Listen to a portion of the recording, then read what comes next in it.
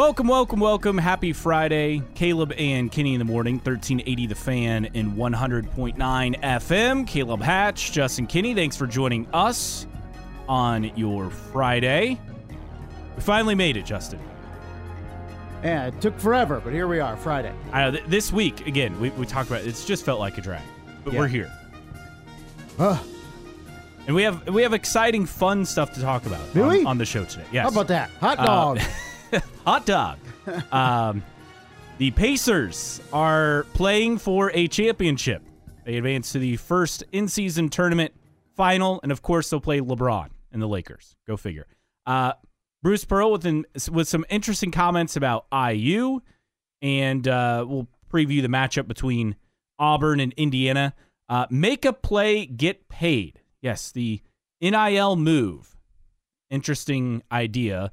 Posited by a former college coach. Get to that this hour as well. Blake Sebring, a longtime Comets beat writer for the News Sentinel, now has written a lot of books, and we're going to talk to him about his latest book, Brave at Heart, the Mark Davidson memoir. He will join us in studio. Also, Snyder football coach Kurt Tippmann will join us in studio to talk about winning the state championship in their season. Plus, we'll preview Purdue as Zach Edey goes back to Toronto as the Boilers take on Alabama. And this is a sneaky good Alabama team. We'll get to that as well. And we have another rare animal, this time born in Florida. So we've talked about rare giraffes born. Well, this time this is a different animal, but another rare animal born in Florida.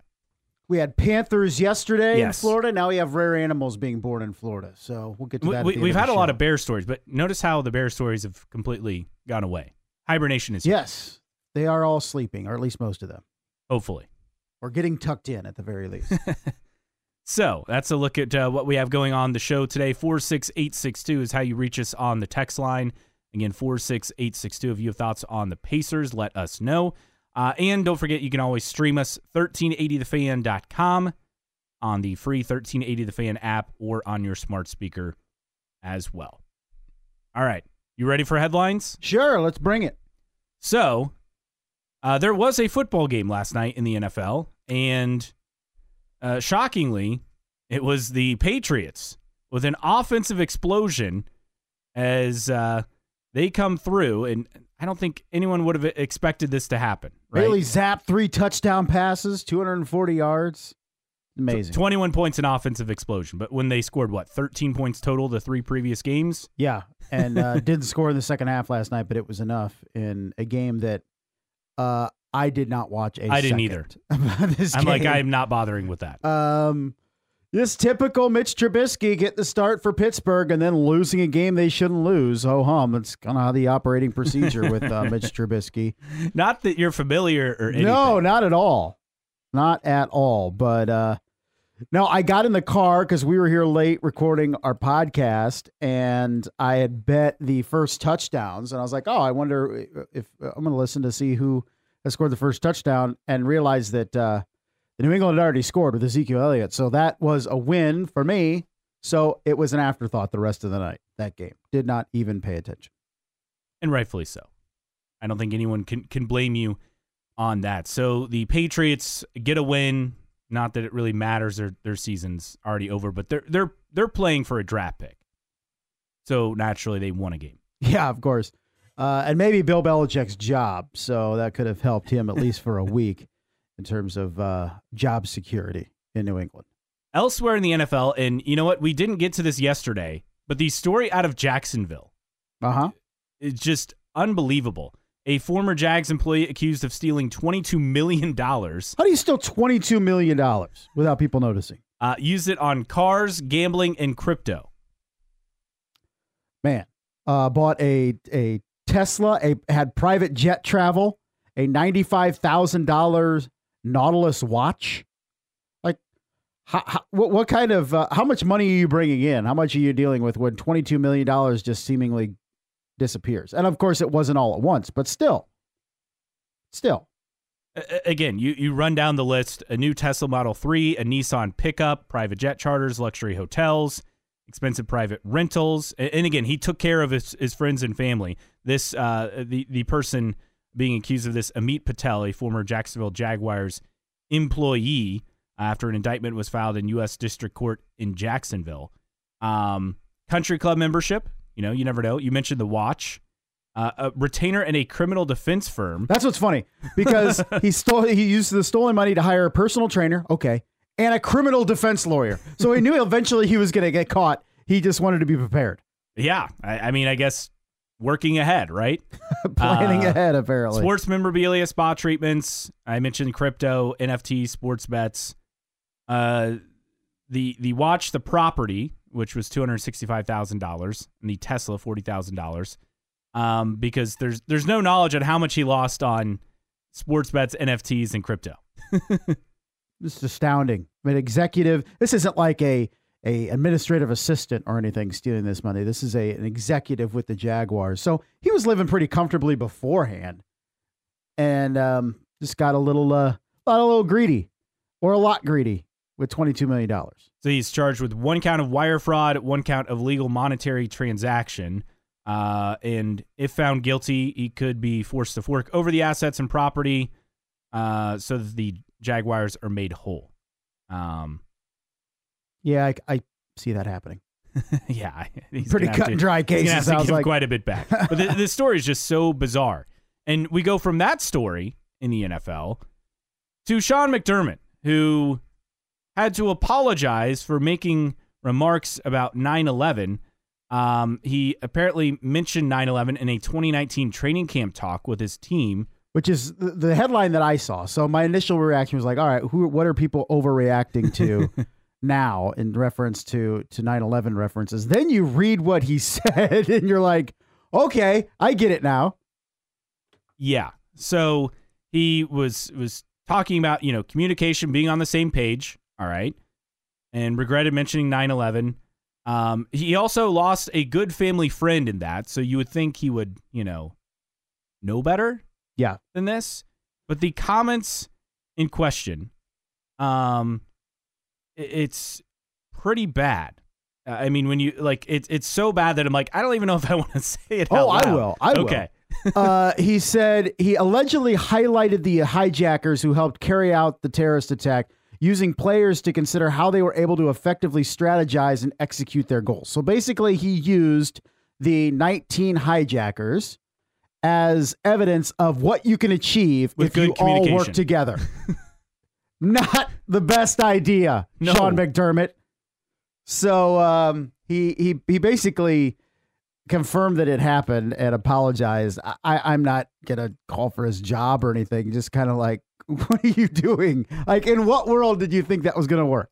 That was going to be acceptable.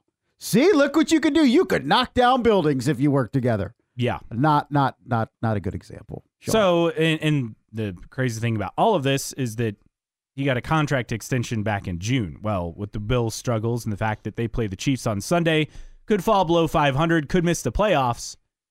I mean, is his job on the line this season? No, I don't think so. I think there's a conversation to be had about Buffalo Bills disappointing tremendously if they miss the playoffs.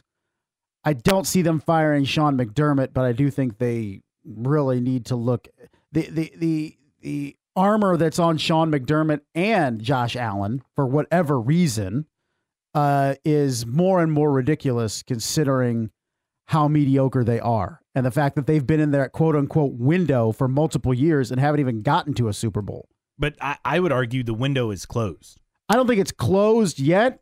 With this iteration of the roster, it's closed. With this iteration of the roster. I mean, they may not even make the playoffs. So it's going to be an interesting offseason for Buffalo. I don't think Sean McDermott is on the chopping block, but he should probably be a little bit more strategic in what he uses as examples to his team than the 9/11 hijackers. Yeah, that's an understatement. What are you doing? What are you doing? Meanwhile, in college football, Michigan is working on finalizing a contract offer for Jim Harbaugh. And there's been different verbiage on this, but look, they're working on this deal.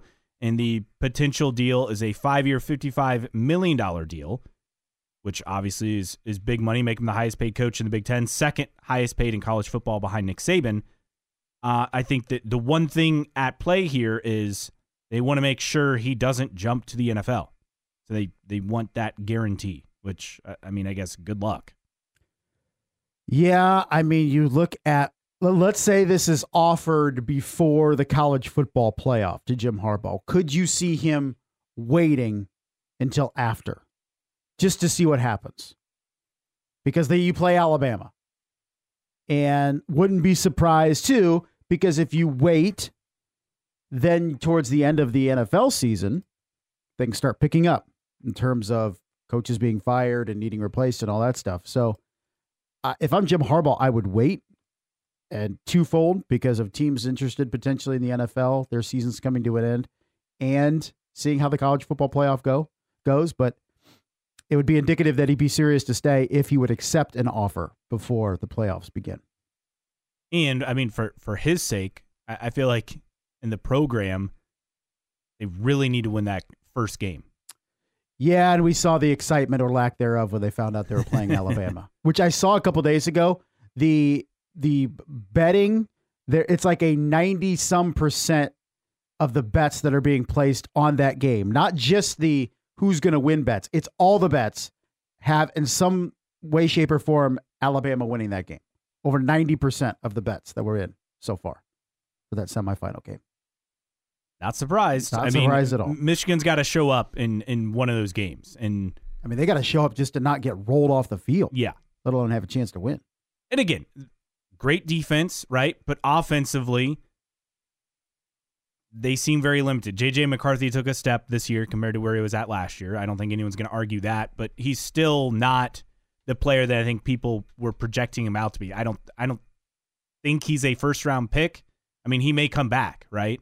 Right. So, and if he comes back, that changes the trajectory of the team. If he goes pro, I think Michigan's looking for a transfer quarterback, and they're in a world of hurt. They will not be anywhere close to the level they've been the last 3 years. And I think this is a bigger game, too, not just with the personnel on the field, but you're offering a guy the second most money in college football behind Nick Saban and hasn't won a college football playoff game in his career. So this is an opportunity to beat the guy that you're comparing him to, that you're going to pay similar as, and does he get rolled off the field? And I think that's the big thing for me, for Michigan, is you're going to invest in a guy like Jim Harbaugh. He has to prove it. He has to prove it on the field that he's even in the stratosphere of Nick Saban. So I think Michigan can have a chance in this game if everything goes right. But I think this is a big, big indicator for Jim Harbaugh and where he's at. And I think it'll be a big indicator for him himself. That's why I don't think he accepts that extension offer until after the playoff. This is a big thing for him to prove that, hey, he can do it with his best Michigan team that he's had in Ann Arbor, going up against the team and the coach that he's being compared against in terms of his salary, and see if he can hang. I mean, he couldn't beat TCU last year. So can he beat Alabama this year? Meanwhile, Deion Sanders with a prime transfer. He gets 5-star offensive tackle Jordan Seaton, choosing the Buffs, which is huge because their offensive line was so bad last season. Now, will that mean they'll be able to get any other offensive linemen? Seaton considered Alabama, Ohio State, Florida, Oregon, Tennessee, and Maryland. So highest ranked offensive tackle ever to commit to Colorado. Second 5-star prospect in as many years. The one last year was Cormani McClain, the corner, who really didn't make an impact on the field this past season. But this is big for Deion because all the talk was, from coaches, anonymously, of course, saying that, things are going to get worse in Colorado. Well, him signing an offensive tackle to protect Shedeur Sanders, probably a good start. Well, and make no mistake, these are the wins that Deion needs to have on the recruiting trail. Not the transfer portal, the actual recruiting trail, because this would be a true freshman. It pushes them to 10 commitments for the class of 2024. That's ranks 53rd in the country per 247 Sports. So Colorado needs to land more impact dudes out of high school as opposed to trying to build a two-deep strictly through the transfer portal. So this is a big deal for Deion. He needs more of these types of wins and not necessarily loading up on transfers. Yeah, and this is a start. Obviously, though, Jordan Seaton's going to be thrust probably into the starting lineup right away, which is also more pressure. It is a lot of pressure for a true freshman lineman being thrust in there. But as bad as Colorado's offensive line was this year, they had a couple guys already transfer out from that offensive line unit. So I would imagine there's going to be big expectations on this 5-star recruit.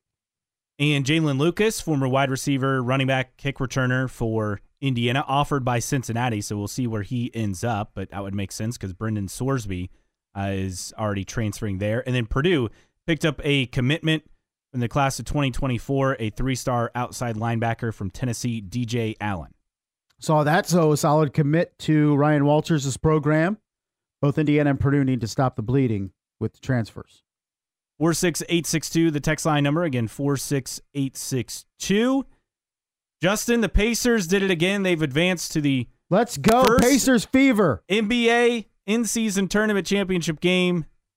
Tyrese Halliburton was phenomenal yet again yesterday afternoon.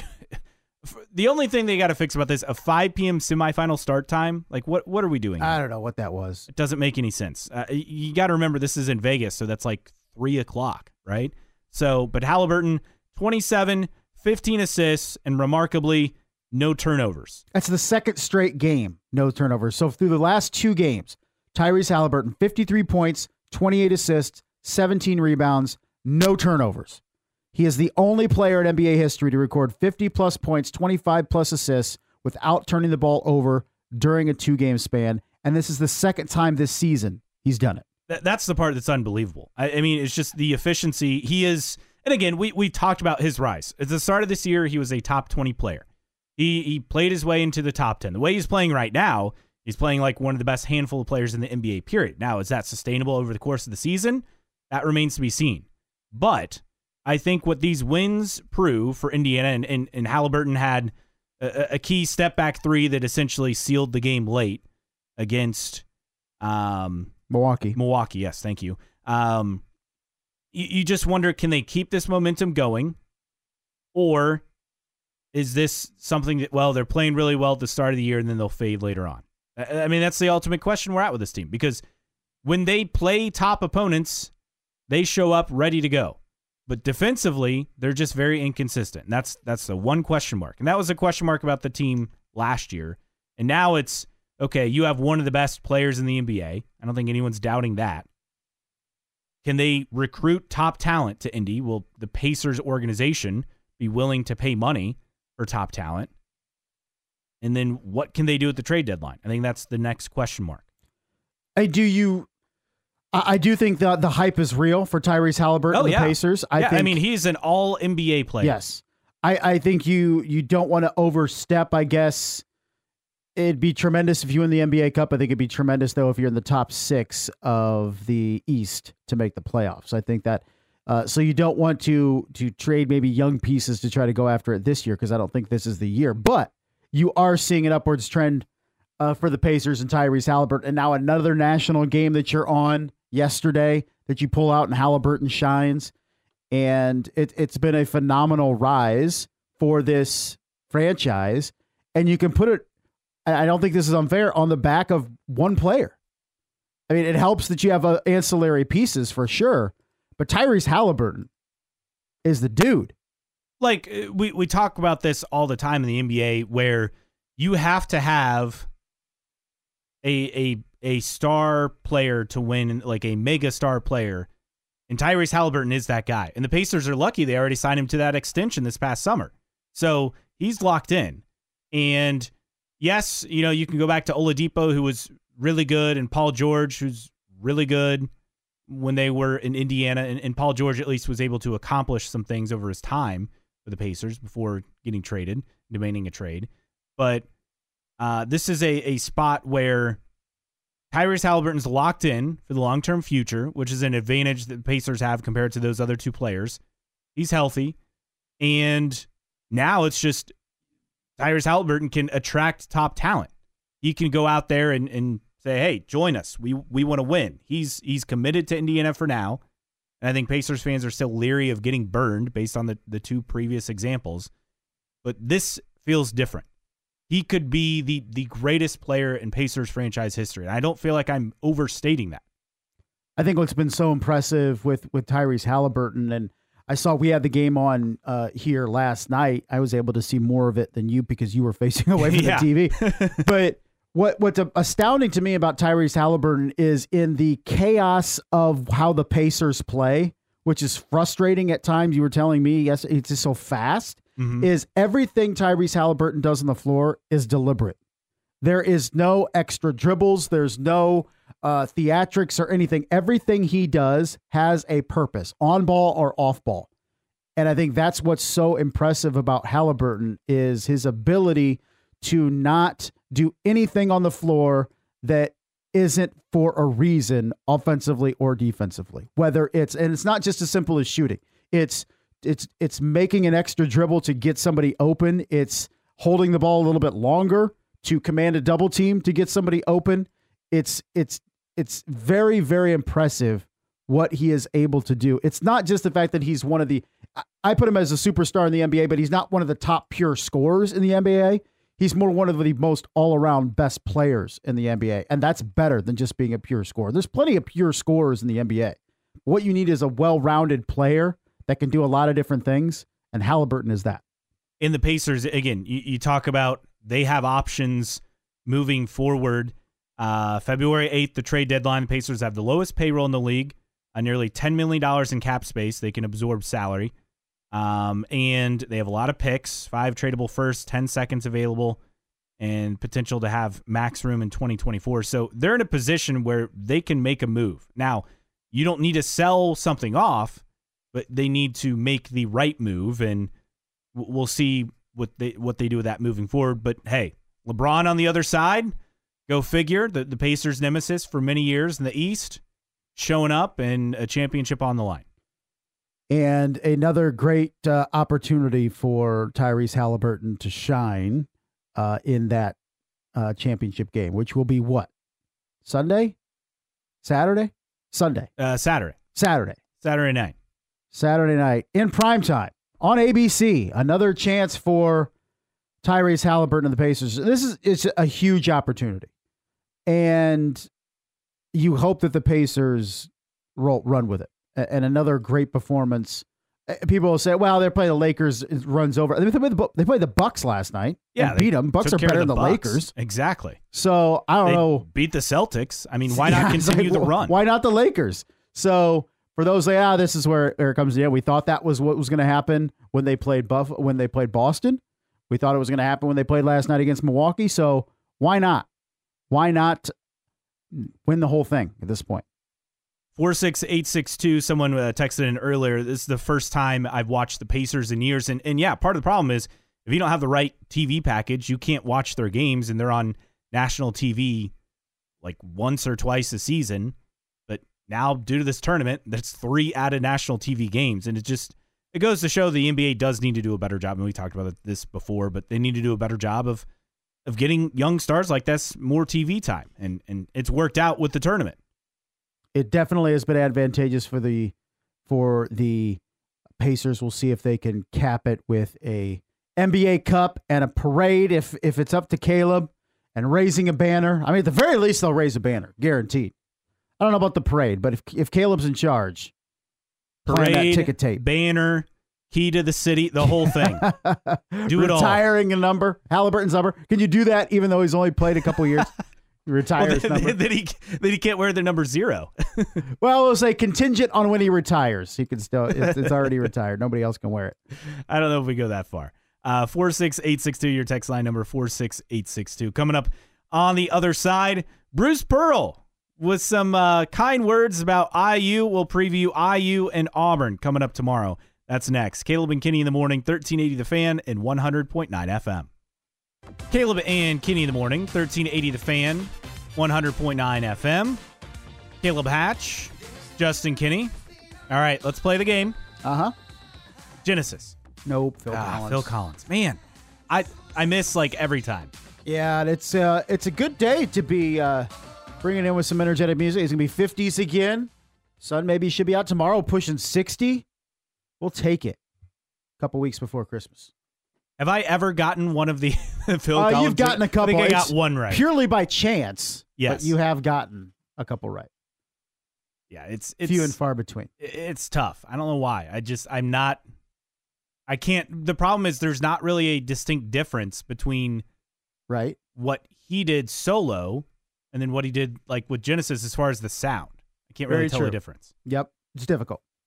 Don't beat yourself up, though. I guess not. So Bruce Pearl coming out firing, talking about the matchup with IU in Atlanta this weekend. And he went right away and called IU a blue blood. Ooh. Well, he's just being nice. Well, he does have ties to Indiana. He coached at the University of Southern Indiana back when they were D2 from 1992 to 2001. Said he listened to Bob Knight's coach's show on the radio every week, and so that had an impact on him. But yes, called IU blue blood. So throw him in the list. Kansas, Duke, North Carolina, Kentucky, UCLA, Indiana, UConn. My blue bloods is UConn, Kansas, Carolina, Duke. No Kentucky? Yeah, I'll throw Kentucky in there. Okay. I'm not throwing Indiana in there. Used to be. My rule is if you've won national championships with multiple coaches, you're a blue blood? You're a blue blood. I can appreciate that rule. Which I guess that would make Michigan State a blue blood. Yeah, well then you go down a slippery slope of how many blue bloods are there. But we've had that discussion before. I thought it was an interesting comment. But I will say this. Mike Woodson has done a good job of scheduling some high-caliber matchups for Indiana. It's a different take in scheduling compared to the Archie Miller era. But you have Kansas, obviously, this year. You already played UConn. You get Auburn in this neutral site game, which Atlanta, you say, well, Atlanta, that's kind of random. But this is an area where there's a big IU fan base. And you got to remember, 2002, the road to the Final Four went through Atlanta, right? So this is kind of a natural fit. It'll be a fun game, I think. I think the best part of Bruce Pearl talking about Indiana, and he was talking about Bob Knight's coach's show, and this is precisely true. He said, quote, he would give the media such a hard time and barely answer their questions, and then some random caller from Fishers or wherever, he'd go and answer that question and break it down. And I learned a lot by listening to him and watching him. It was precisely that. He'd get intelligent questions from the media and he'd brush them off. Then he'd just get an absolutely dumb question from a caller and he would break it down for 5 minutes. That was typical Bobby Knight. But you look at the matchup with Auburn. Who's their top? Is it Johnny Broome? Yeah, the senior. He's back. Averages almost a double-double. Aiden Holloway, the freshman coming in, a very coveted freshman coming in. He's an interesting player. I think the biggest thing is this is a team that will probably find their way into the tournament, but they're still kind of going through some growing pains, kind of like Indiana. Yeah, a little bit like Indiana. I mean, Chad Baker is kind of that hustle, that energy guy that does a bunch of different things but doesn't really stand out. So it is a team that was also coming off a disappointing loss at App State. And some people are saying, well, see, that's why teams don't go to mid or low majors when they're a high major. But I think it's precisely what we need more of. And Bruce Pearl wasn't shying away from that challenge. No, he makes a point to do that every year when it comes to scheduling, which is it's refreshing because we get the opposite. But I think a lot of that has to do with how he worked his way up as a coach. I'm sure that's played an impact. And really just it comes down to Broome and Ware, right? Yeah. And then throw in Which is Renew. strength on strength because Broome is their top player, and he's a forward. He may be the best forward in the SEC, but if we're talking strengths for Indiana, it's that front court. So strength on strength there. So can Indiana's backcourt do what it needs to do to be able to win this game? And I think that's the biggest question going into it. And Broome does what he does, which is 18-9 in 23 and a half minutes a game, which is unbelievable. See the court a lot in terms of what you would expect from your leading scorer. So they have a senior guy. They have a 5-star freshman guard who's coming in inconsistent as a shooter, but he can put together some big performances. And I think the other thing when you look at this matchup for Indiana, again, these are the games where it's a good test for them, doesn't impact Big Ten play. I kind of view the Auburn and Kansas games as basically gravy. If you get a win, great. If not, there's nothing to panic about here. Now, texting in, went to Vegas last year to watch IU in Arizona. 75% IU fans. This will be the same in Atlanta. That's what I would expect. I mean, you look at this Auburn team, and you look at the strengths and the weaknesses, and they're very similar to Indiana. We talked about the front court. You look at the back court, and you have guys like Denver Jones and KD Johnson that struggle in shooting, okay? And you have a team that's 290th in the nation in three-point shooting percentage. They were 3 of 27 against App State in that loss, okay? So when you're looking at what Auburn can do well, it is aggressive defensively, but that also leads to foul trouble. That's mostly why Broom is only playing 23 minutes a game, is because he gets into foul trouble. Kind of like Malik Renew, right? A little bit. He can get into foul trouble. So I think when you're looking at this is, can IU execute in its strengths and then also be better in its weaknesses as well? But Auburn does get to the line a lot of times, 23rd in the country in free throw attempts per game. They only shoot 69% from the line, but they get there a lot. So for Indiana, this is a game that it's not going to feel like a pure home game, but it's not going to feel like a hostile environment either. And you have a team that is very motivated to come off what they consider a bad loss at App State and try to get a good win to erase that. And meanwhile, Indiana is still trying to roll. Indiana needs to refocus from, okay, we accomplished what we wanted to do in the Big Ten early, get 2 wins, and now we're stepping out of the non-conference against 2 challenging opponents, Auburn and, of course, Kansas. First step is Auburn. They match up well. Can they execute and get a win?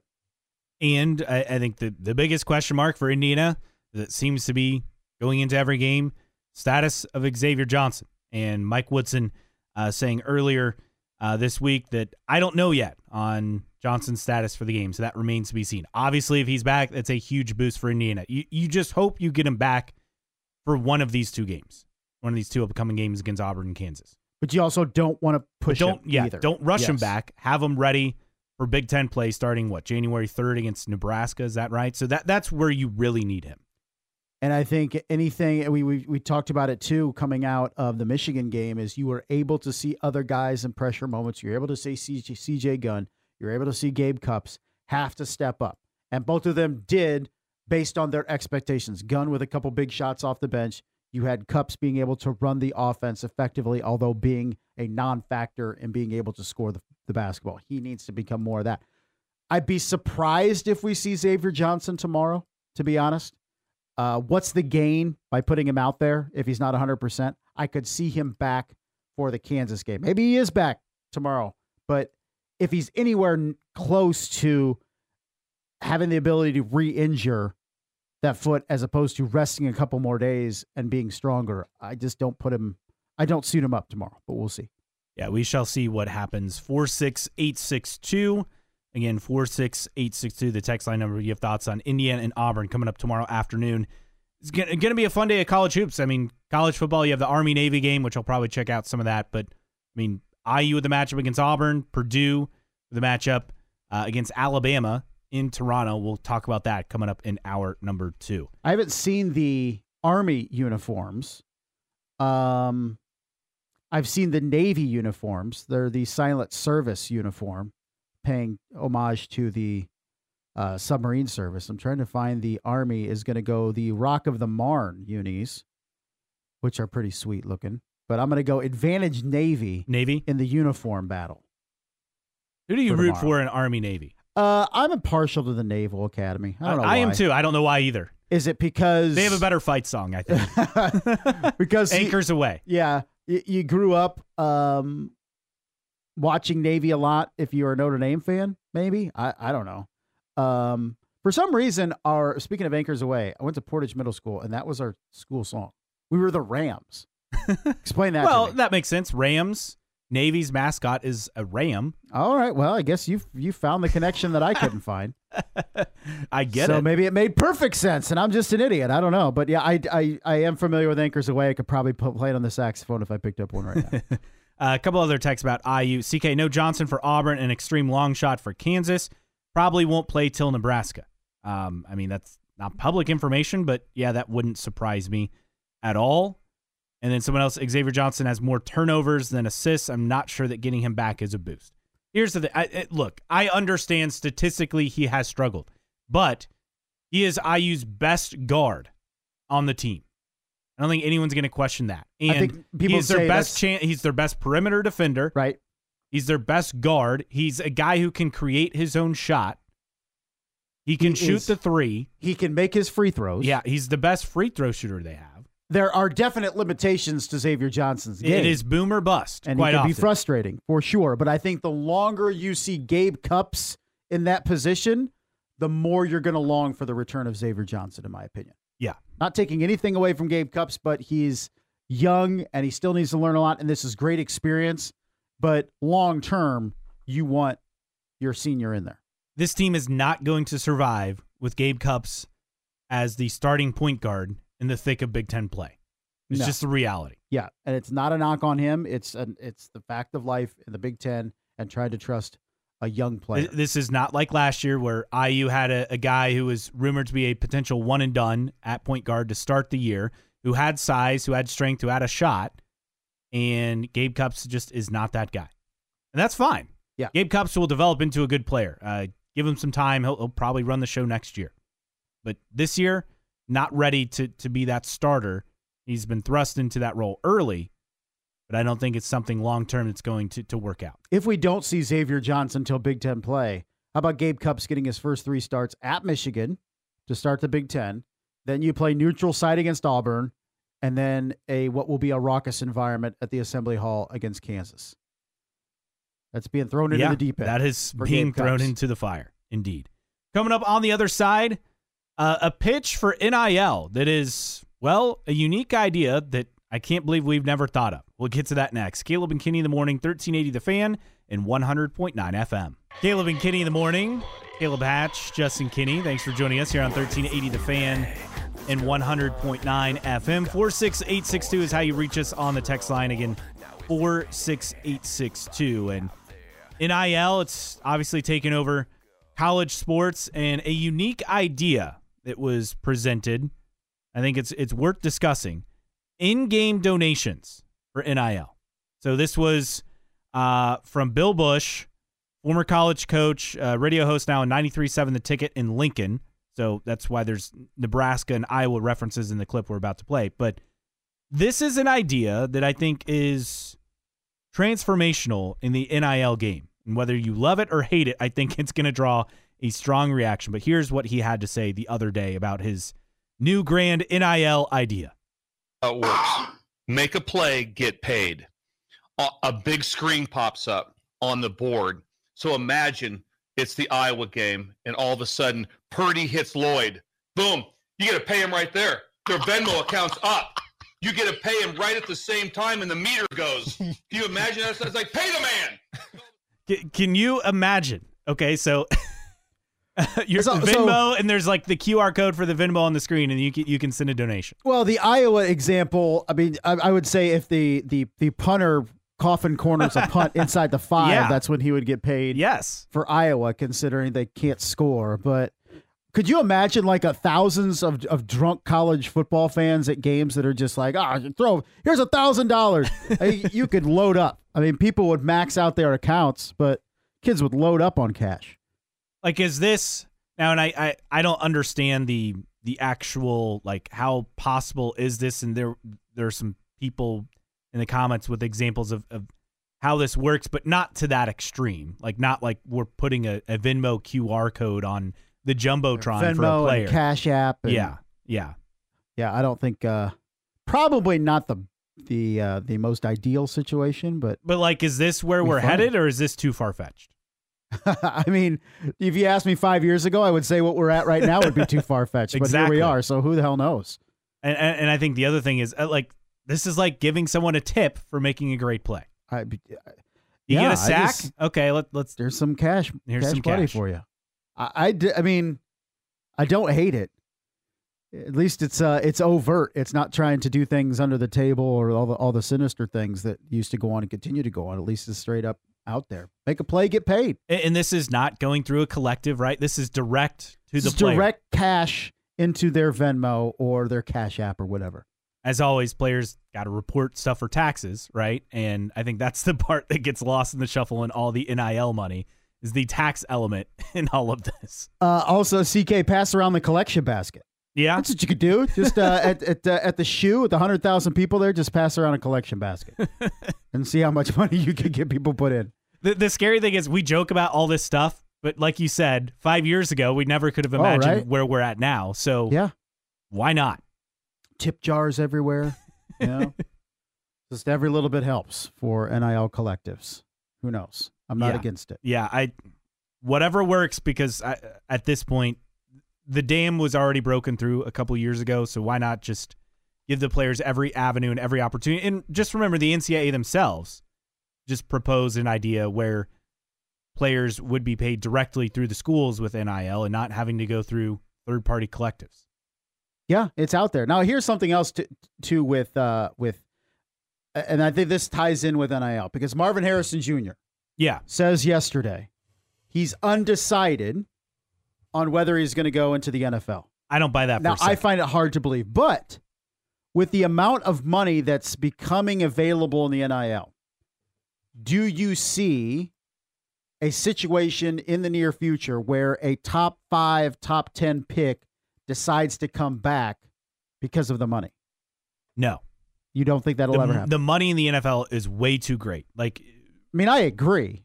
You can look at the short term and say, yeah, for 1 year, it makes sense. But Marvin Harrison Jr.'s got to look at it, and you don't have to reach far. You can point to Jalen Smith every time this comes up and says, look what happens if you put yourself at risk when you don't need to when you're a top draft pick. So when you look at the numbers, and these are the total value of rookie contracts for first-round picks in this year's draft.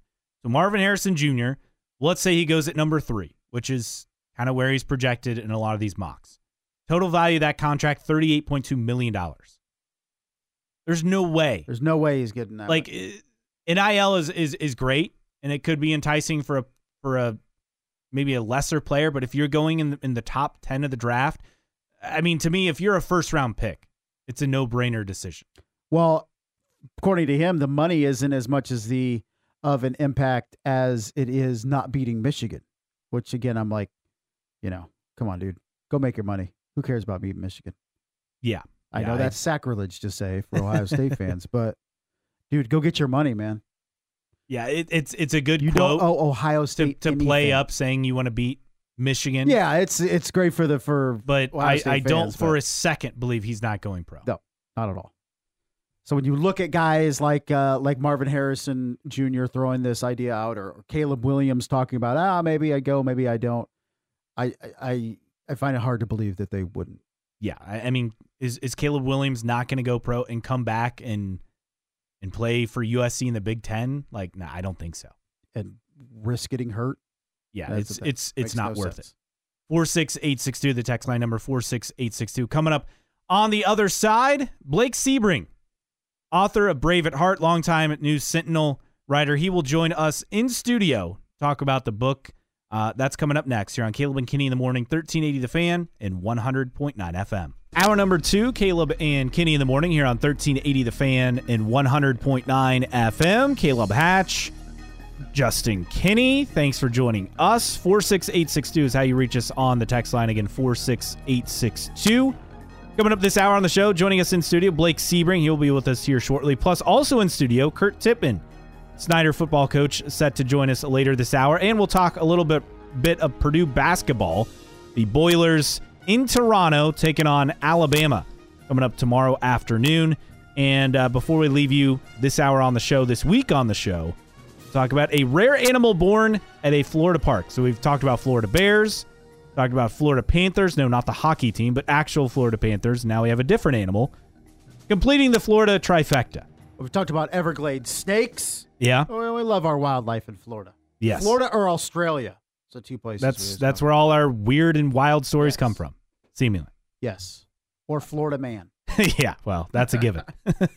Joining us now in studio, Blake Sebring, author of Brave at Heart and author of many books over the years. Blake, first off, appreciate you coming in. Great to have you here to talk about the book.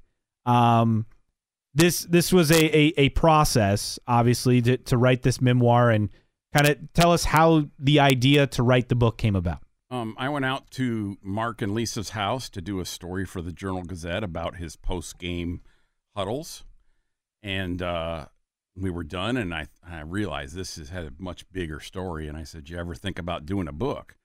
And Mark winked at me and says, well, you better hurry. So he knew for the last 19 months that he couldn't beat the cancer. And so I went out there 7 weeks every morning just about, and we would go for an hour, hour and a half. Usually it ended up being an hour and a half because he'd get excited and keep going, and Lisa was there helping us. And so Mark, we did that. We did a Q&A section essentially so Mark could see it. And he could make sure he was comfortable with what was going on and how we were doing it and that kind of thing. And then we asked for contributions of columns from some of their friends, former players, assistant coaches, pastors, school officials, some of his former players from his other stops along the way. And I told him, I don't want you to tell me Mark's a great guy. I want you to show me how Mark was a great guy in your life and how that affected your life. And everybody came through, and they all gave unique perspectives that was fascinating. What you came to understand was it wasn't just basketball players that Mark affected. It was everybody. And he made a point of reaching out to kids who weren't basketball players. In fact, he was the physical education teacher and assistant athletic director at Blackhawk, and he taught the younger kids, the elementary school kids, and PE and stuff, and he gave them all nicknames and stuff. I'm kind of mad I didn't get a nickname, But I mean, and those kids, we got a couple of them to talk about what those nicknames meant to them and how that made them feel like they belonged. And I mean, he was just amazing how Mark was 6'6", 315, and he was a strongman competitor, a very good one. And he could be as intimidating as someone that stature could be, but he had this gift of making everyone feel comfortable around him, including when he talked about faith. And it was just remarkable. He was a modern-day apostle. It's a great I wanted to ask you about the process, because you said going over there every morning, it had to be surreal, because you said off air, it was like you guys were working collectively on his obituary. Essentially. And how difficult that was, but enlightening at the same time, I imagine. Well, our goal, the primary goal, was to further his message. Like, he would do these post-game huddles with the opponents after games, and he would give a quick 2-3 minute testimony. Well, the goal of the book was to allow that message to live on and to spread out more and hit more people. And that's, I think, why he was so interested in doing it, too, because God had put him in this position and given him this urgency to share his testimony. And he knew he was going to lose. I mean, he knew, but he could still win by sharing his testimony and doing what he felt like God had asked of him. And he could maybe bring some more people to Christ. He wasn't worried about his life on this earth. He was worried about everybody joining him on his eternal life in the next life. Blake Sebring joining us in studio. During this whole process, what was something maybe that you learned about yourself while writing this book? Well, and Justin knows I put myself into every story. I mean, I give it everything I got. And I miss my friend. I'd been friends with Mark for 10 years, and it wasn't a close relationship. I don't want to fool anybody into that, but it was somebody who I could go talk to. Like, we would go talk about stories. Like, I remember one time I went to talk to him about the strongman competition after the season had ended. It was like a month later, and we sat outside the gym in lawn chairs and talked about faith and theology for an hour. And then I'm like, Mark, this has been fun, but I really got to get like 10 minutes here. What can I talk about this story? But we could do that. I mean, because he was so open about it and so well read. I don't know that I've ever met anybody who knew the Bible like Mark. I mean, he could quote you chapter and verse, but he didn't. he met you on your level. And so that was why it was fun for me to talk to somebody like that, because I don't have the best faith, but I am a faithful person. You're trying to grow and learn, and I could learn things from him. And I think he could learn things from me too about that too. I mean, not that he needed to, but we could converse and have a real friendship and a real openness and a real conversation. And I miss that. I really do. I mean, some of my people that I rely on for that have passed recently, and yeah, I miss that part of it. How impactful was Lisa through this whole process? Without Lisa, this wouldn't have got done. I don't know how you emphasize what her contribution was. I mean, there's more of Lisa in the book, I think, than there is of Mark, but it's all about Mark. Sure. There are so many things that Lisa contributed that, and still wants to contribute more, that I can't imagine her strength of doing this while she's mourning either. Yeah. They had so many things going on in their family. Jimmy graduated after they won another state title. Frankie graduated from Grace and got married, and now they're playing in France. The first grandbaby was born, and she got a puppy. I mean, can you imagine? And then she's teaching full-time still, too, But she was a trooper during all of this, and I'm amazed. Yeah. I was able to go over to the house when he first started battling the cancer, and I feel like the message that I got from Mark that day was probably the same message that he was passing on to you in his final days. And it's just amazing. I think it shows the strength of handling that situation as well in a lot of ways. Well, considering that he would sleep in the locker room during the JV games, and then he would get on the bus and sleep on the way home because he needed to get that strength. And he said somehow God gave him the strength to coach. And, we finished on a Thursday, I think, and he passed on a Monday. Or a Sunday. And we knew we were done, we knew we were at a point we could stop, and I told him I loved him and walked out, and it went quick. And it was, it's just a heavy responsibility. Yeah. Because he trusted me, and Lisa trusted me. It's a heavy deal. Is there something from that process of writing this book, going through it, that was kind of like that you felt like maybe immediately changed in your life after? Oh, there were tons of things along the way. I don't know if it changed my life, but there were things I observed, like when the grandbaby was born. A couple months later, I said to Lisa, Lisa, this is how Jack and his siblings and his cousins are going to get to know their grandfather. You can hear all kinds of stories from your parents and stuff, but you can actually read his words. Yeah. You can hear his voice in this book.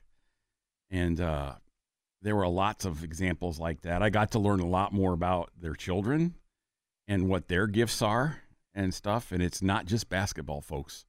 It's not. They are exactly who their father or mother raised them to be. And the world's going to be a better place because of it. And it's amazing. It was so interesting to hear the different viewpoints of how he affected people. Matt Roth has one of the most powerful chapters in the book, talking about one of his sons was at school and he's in the early grades, and they were talking about who you can't wait to see in heaven again. And he thought it'd be aunts or uncles or grandparents for sure. And his son says, Coach D, it's got to be Coach D. And Matt just broke down because he realized the impact Mark is still having on his children after he's gone. And can you imagine the responsibility that Matt feels to carry the program? Oh, right. Yeah. But who better? Sure. And he's not Mark. He's not a guy. He's probably getting more comfortable sharing his faith and stuff and being open about it. But he's still learning from Mark too. It's crazy. Yeah. But it's like Mark was so happy that Matt got the job because he trusted Matt and he knew Matt would be great for Jimmy, Yeah. And he was. And Jimmy talks about how he was Matt's senior assistant for the PE classes and stuff, and how they would just talk about things. I mean, it was like the perfect person in the right spot that Jimmy needed. I mean, there's so many ripples through this that are just incredible. For those that didn't know Mark and don't understand the entire story, what's the pull for this book to kind of get to know him? Caleb, read the first paragraph on the back page, please. Thousands have inspired deafening noise in Indiana high school basketball gyms, but no one ever created stone silence but maintained rapt attention like Mark Davidson. And that's it. That is it in a nutshell, because, this is the capital of basketball. But I'd never seen anything like this, and I don't know that anybody ever had either. I mean, when you would start at the start of the season with just the teams and the coaches, and then you got the cheerleaders in there, and the whole time you have people sitting in the stands, and I've seen the pictures, leaning forward, trying to hear what he's saying, and then by the end of the season, everybody's on the court. Yeah. And I don't know that, we're never going to see that again. Yeah. Teams that had just gotten defeated, including Blackhawk Christian in the regional that year, the last thing they want to do is stay on the court when their careers may be over and their season that they've been putting so much into, but they all did. That tells you the power of the message and the respect they had for Mark. One thing that I keep thinking about with Mark is it terrible what happened and the process, but almost fitting in a way that he could reach who he reached in this way and the impact that he's been able to make. It's almost like that was destined for Mark, not how it happened, but being able to reach people like this. Oh, because he did that all the time too. It wasn't like, oh boy, I better prove to God I'm worthy by doing this. No, he did that all the time. That's why he taught in Christian schools. Yeah. And you've met him. It's exactly who he was. But this just gave him an urgency to try to reach broader audiences and to push. He felt like he had a mandate to do that. And thankfully, no coach said no either. No opposing coach said no. Yeah. That is, in this society that's so segmented. Right. And at public schools too, I got to check with my principal. He never did. Yeah. They just went and did it, you know? And that's just so powerful. Whether you accept Mark's message or not, the fact that these coaches respected him enough and cared for their kids enough that, they might learn something here. Right. And I think something you said that was poignant too. He always was on your level. So he wasn't a guy. No, we all know those people that are kind of ultra religious that kind of pound it down your throat. Right. He was always approached it depending on who you were and what you believed and didn't believe to bring it down or up to your level. And the worst part about religion is all these people who can quote you scripture and verse and then they talk down to you. Yeah, right. And then they alienate you. And it's like it's their way or no way. Right. Mark never had that. There's a story in the book that Mike, the assistant coach, gave me about how there was an international student. It was the end of the semester and he was going home. And Mike told me, Mike Lindsay sat there and said, Mark said, I think that kid needs to know about the Lord before he goes home. And he just went down and sat by the kid and put his arm around him and talked to him about it. Can you imagine? There are a million stories in this book about how out of the blue Mark went up to somebody. There's one about a referee in there that just blew my mind. That he just talked. It was a brother of a referee. And it was just insane how it changed people's lives. Just saying hi, just insane. Blake Sebring joining us in studio to talk about the book Brave at Heart, the Mark Davidson memoir. And let's talk about the book. You've done interviews, but the actual book signings, those are all coming up. So how can people get the book and be a part of it locally? And then where can they get it online? It's available on Amazon where it's shocking me how well it's doing. I mean, we're number one new release for basketball coaching and for basketball biographies, and we're like number 2 for spiritual and inspiration, which I've had successful books before. I did Bob Chase, I did Lloyd Ball, I did the Comets' perfect playoff season, and they all had success, not like this. We're going to be at This and That tomorrow on North Anthony from 10 to 2 p.m.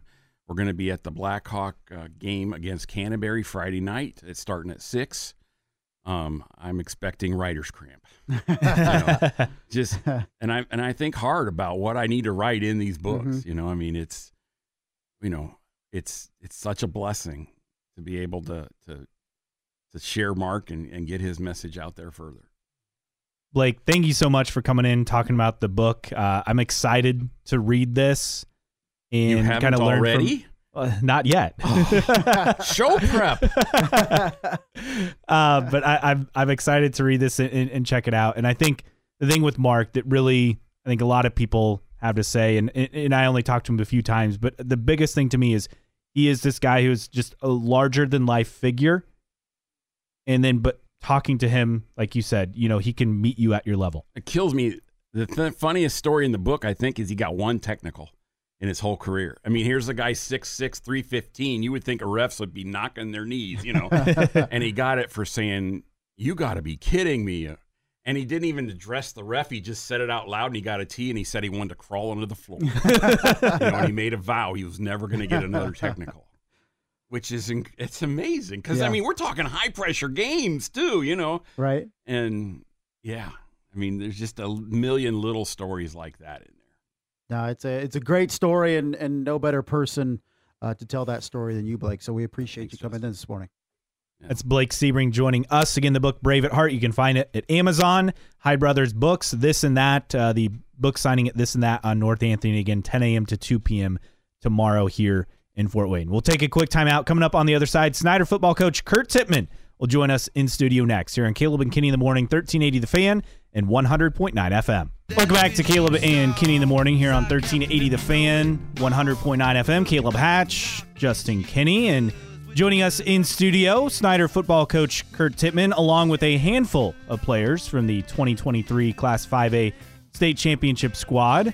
Coach, first off, thanks for coming in and bringing some members of the team in. We appreciate it this morning. Thanks for having us. Good to see you guys this morning.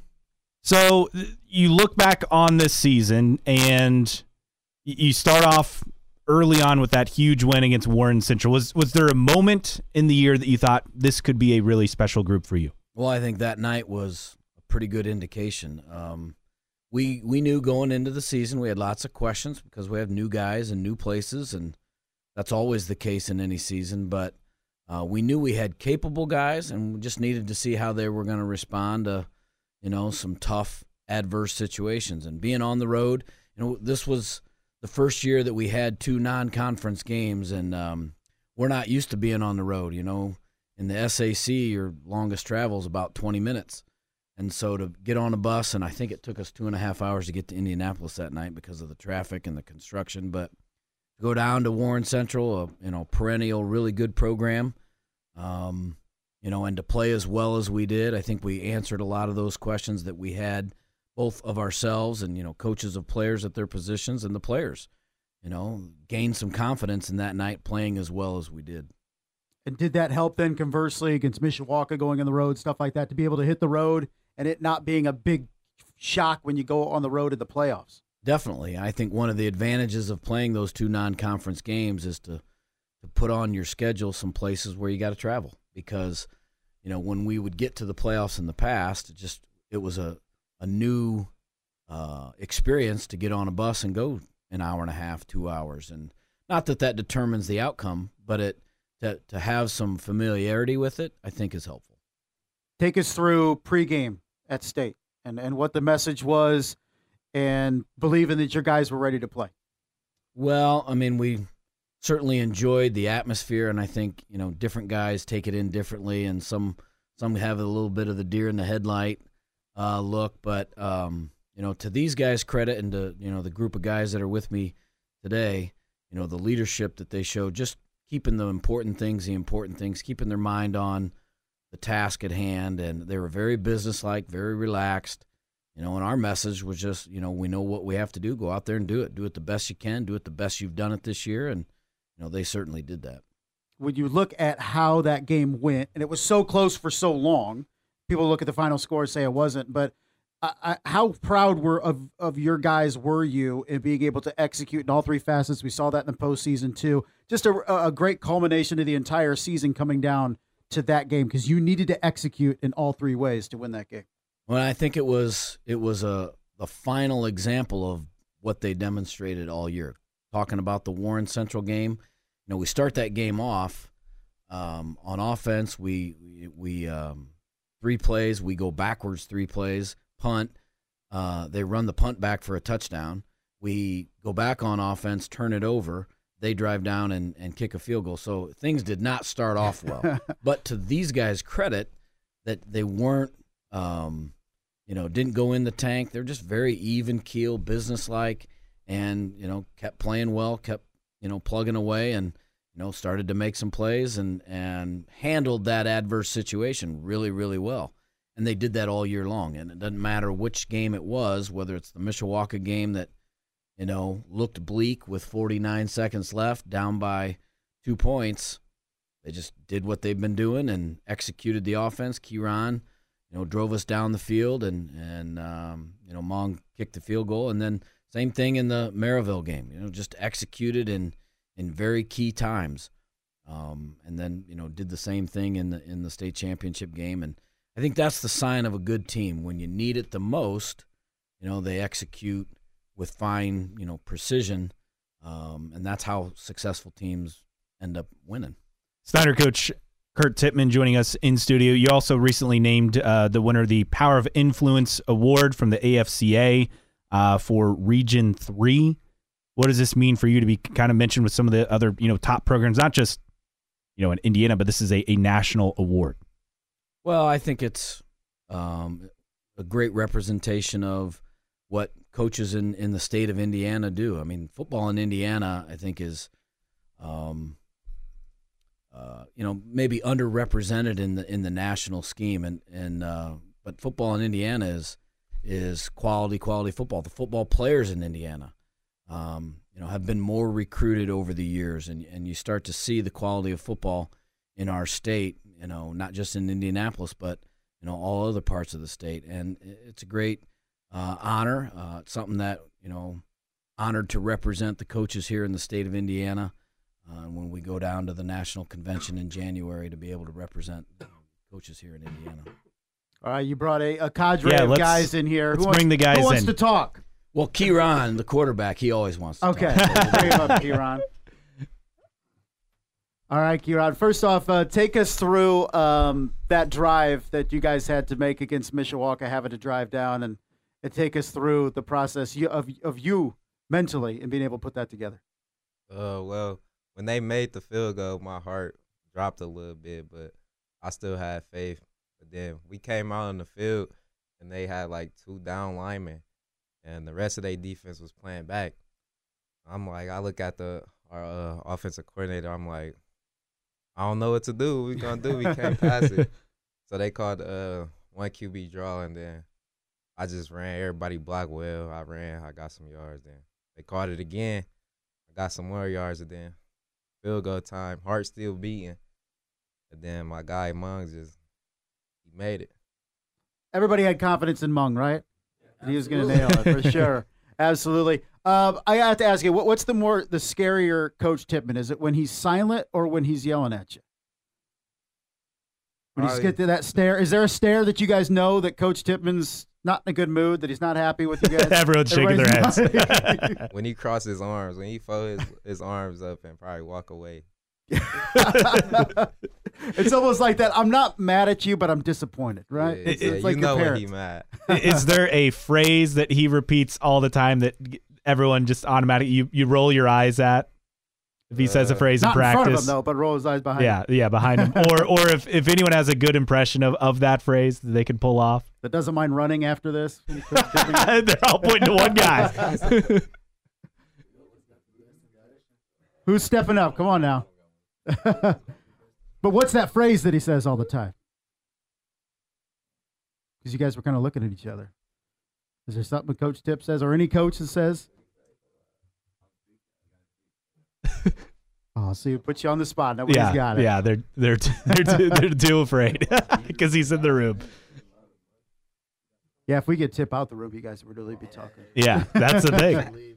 What were the emotions for you guys getting ready to go out on the field at Lucas Oil Stadium? I know you guys went down there and practiced, and yeah, you guys can step up. But I know you guys practiced earlier in the week. But when they do the intros and they do the video, and you guys are standing there, I mean, what are the emotions going through you? Honestly, I was nervous. I was just thinking to myself, like, it's time. Like, you know, the game about to start. We gotta do what we gotta do what we came out here to do. And, you know, after you know, running out there and seeing everybody, the nervousness kind of confident at that point. Introduce yourself now.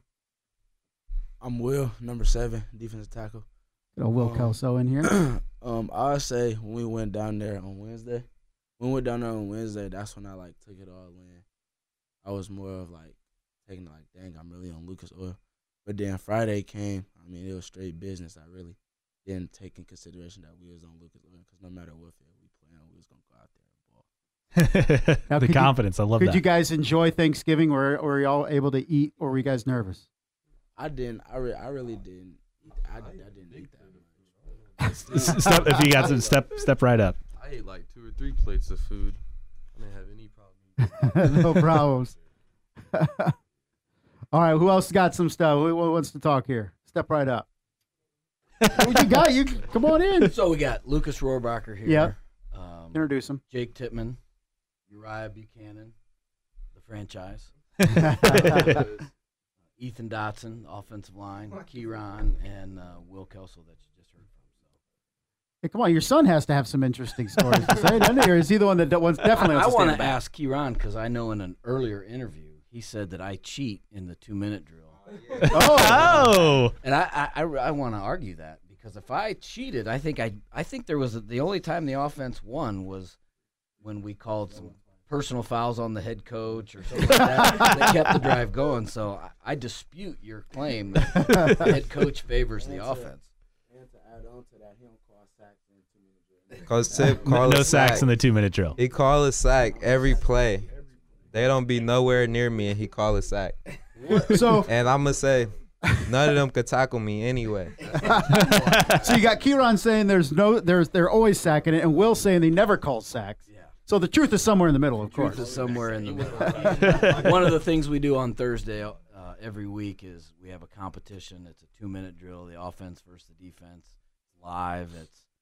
It's good competitiveness between the two groups, and they argue each night about who won and why they won, and who cheated to get the win. So they're pretty competitive, but it's really, Kieran talked about the last drive in the Mishawaka game. I think their willingness to compete each of those Thursdays in that drill, leads to the execution that you see in key times like the Mishawaka game. So credit to these guys. Kurt Tippmann and Snyder football players joining. Any other player have something that they want to add about the season, going to state? They're all looking around. Don't be afraid of the mic. Oh, Lucas.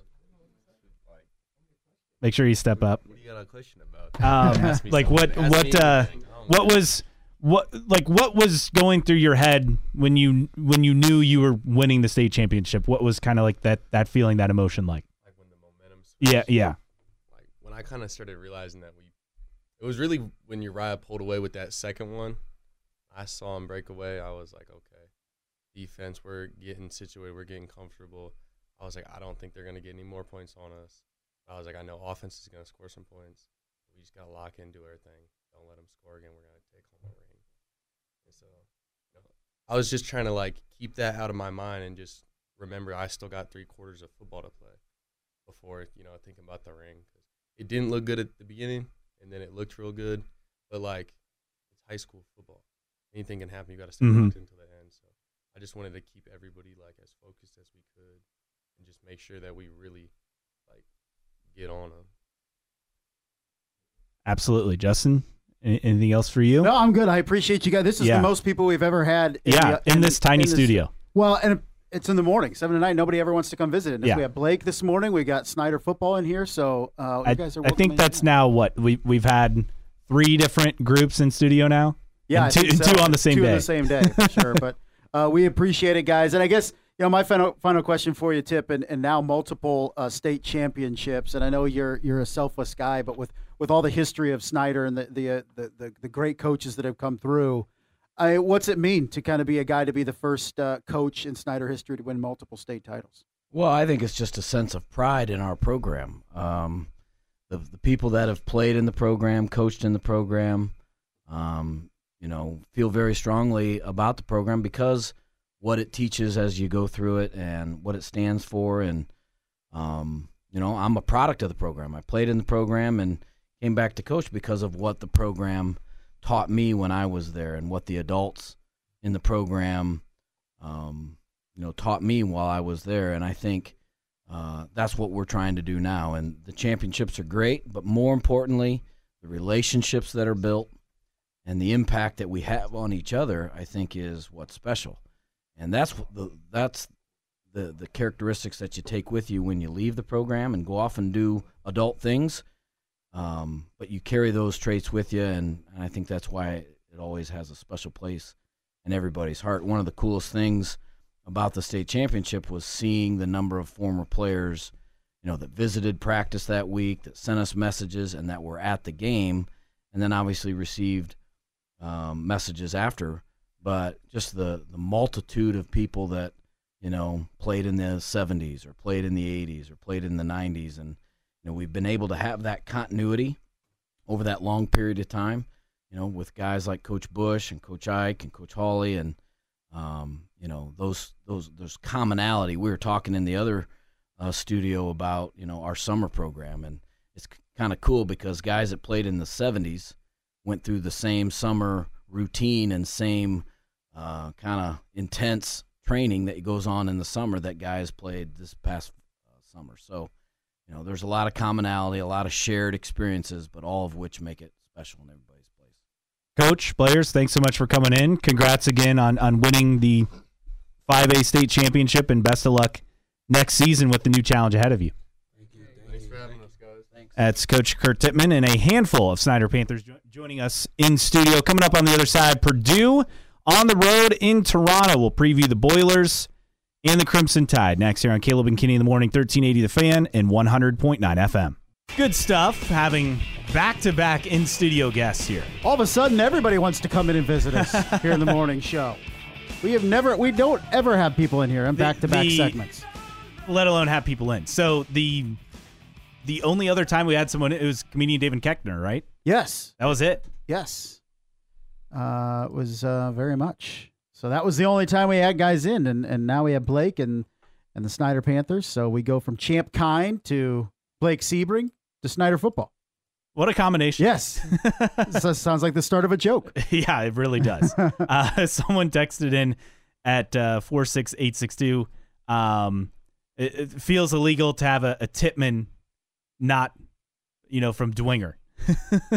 Right, because it's stockpiled. It's the running joke every year is how many Tippmanns are on the Bishop Dwenger roster. But it's a huge family, which a bunch of different arms, and the Kurt Tippmann arm is over at Snyder.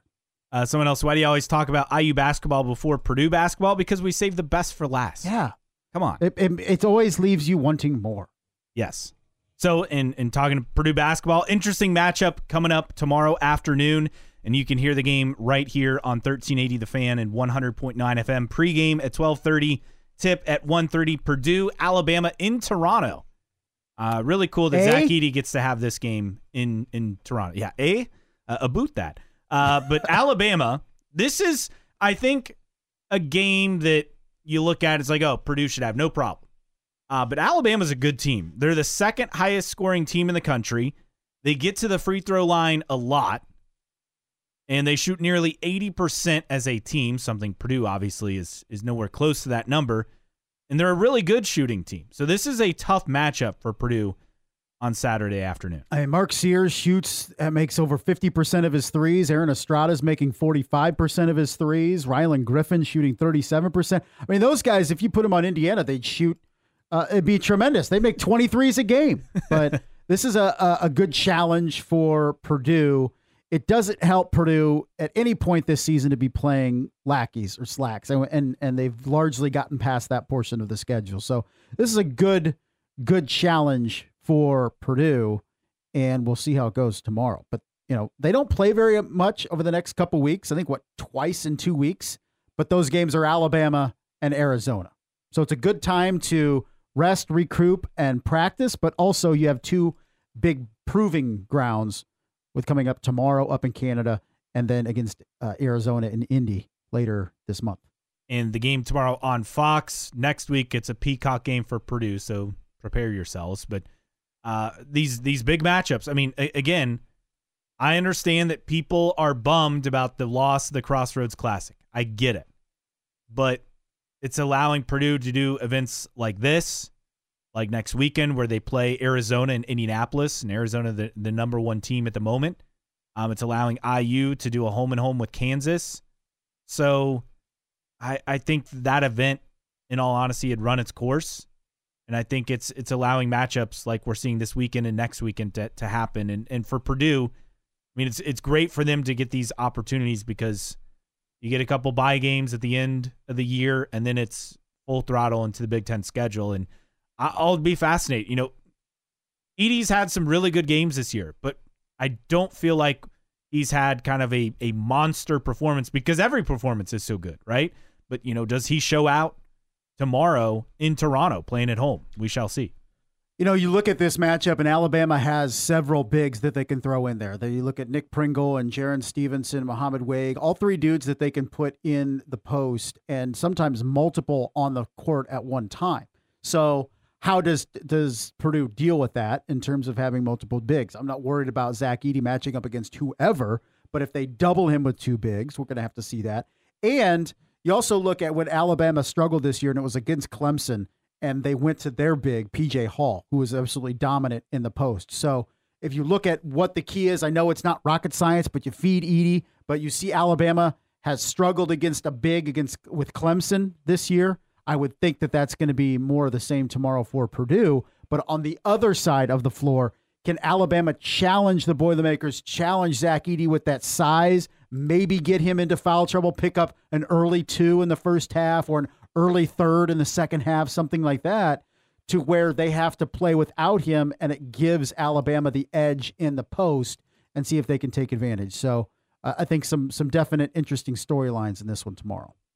Really exciting to have, again, the more non-conference premier matchups that college basketball can do in November and December, the better, in my book. And especially now that we're past, quote-unquote, past college football regular season. I know you have Army-Navy tomorrow, but the next 2 weeks, the next 2 weekends is where college basketball should just laden the schedule. Saturday and Sunday, just throw a ton of non-conference big matchups at them. Triple headers, quadruple headers, do whatever, because take advantage of at least the Saturday, because you only have one college football game tomorrow, and then you have nothing next week. I think maybe there's a bowl game or two next Saturday. But this is when college basketball has to strike when you're talking about trying to capture eyes before the new year, before you get into conference play. Yes, and I think the other thing is when you look at the schedule, college football gets off with a bang, right? Labor Day weekend, college basketball needs to have that same approach, and it's getting there. I feel like they're improving things, but there's still a lot to be desired. And I get it. There's a lot of competition, but they have nights during the week where there's no competition. Yeah. Wednesdays. I would like to see more organized events, one-day shootouts or whatever on prime dates. When you're prior to Thanksgiving. Right. Tomorrow. Well, and between Thanksgiving and Christmas, I think when you look at this Saturday and next Saturday is having prime opportunities to just throw a one-day showcase with 4 different games or multiple games in multiple places that are big-time showdowns, something to really capture people, because coming out of college football, I'm looking at it going, well, it's Saturday. I mean, there's no football outside Army-Navy. Well, if there was a litany of really good basketball games, maybe people would tune in. That is true. You give people good matchups, and they'll want to be a part of it. And I think Purdue, Alabama, IU, Auburn, definitely on the list of a lot of intriguing matchups coming up tomorrow afternoon. You have Arizona, Wisconsin as well on that list. Coming up on the other side, we'll wrap it up here on a Friday. Another rare animal, this time born in Florida. That's next. Caleb and Kenny in the morning, 1380 The Fan and 100.9 FM. Finishing off the week with some Smash Mouth. Perfection. Can't go wrong with some Smash Mouth. No, absolutely cannot.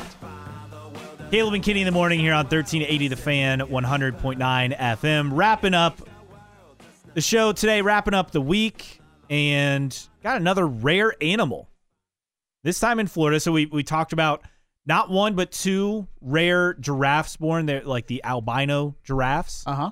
Well, now an alligator park in Florida announced the rare hatchling of a solid white leucistic alligator.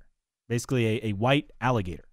Like an albino alligator? Yeah, first solid white alligator to be documented since a nest of those were discovered in Louisiana about 36 years ago.